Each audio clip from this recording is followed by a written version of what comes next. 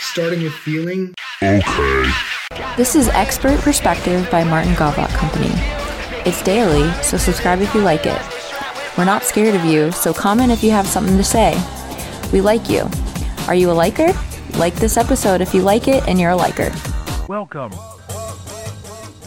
Branding. I wish I didn't say this for last, but maybe it's better because I could talk forever about it. I just wish I had the starting flow energy, but branding is the entire experience from whenever someone hears about your brand to whenever they're inside your restaurant swallowing broccolini. So branding is not just the logo, it's not just the name, it is how people feel about your brand, how people feel about Pepsi, how people feel about Pecky Interiors, how people feel about Casey's Seafood, how they feel about being there, how they feel about even planning with their friends to go eat somewhere, how they feel about renting the video from your video store. It's everything that has to do with your brand, starting with feeling, and then eventually you get them to buy your stuff or to use whatever you're doing. Branding is how your receptionist answers the phone. It's how they hang up the phone.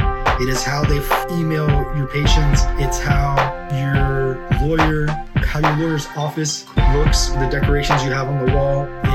It's everything about the way you do business, knowing that someone is going to receive any part of it.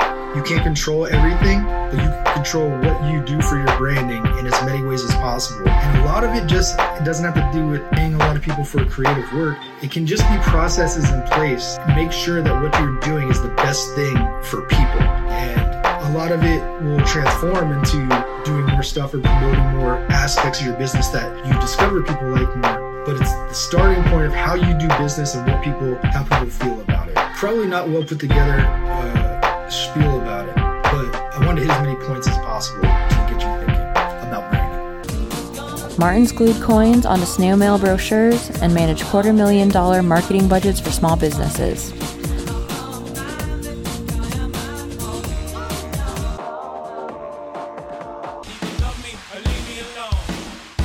From citrus sellers to surgery centers.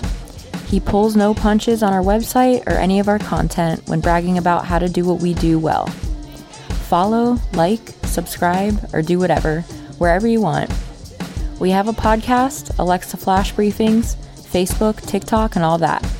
And if you decide to partner with us, you know you'll get to relax since we've got that 100% 5-star review and success rate over all the years we've been around. What are you saying there? Martin's glued coins in a snail mail brochure? What does that mean?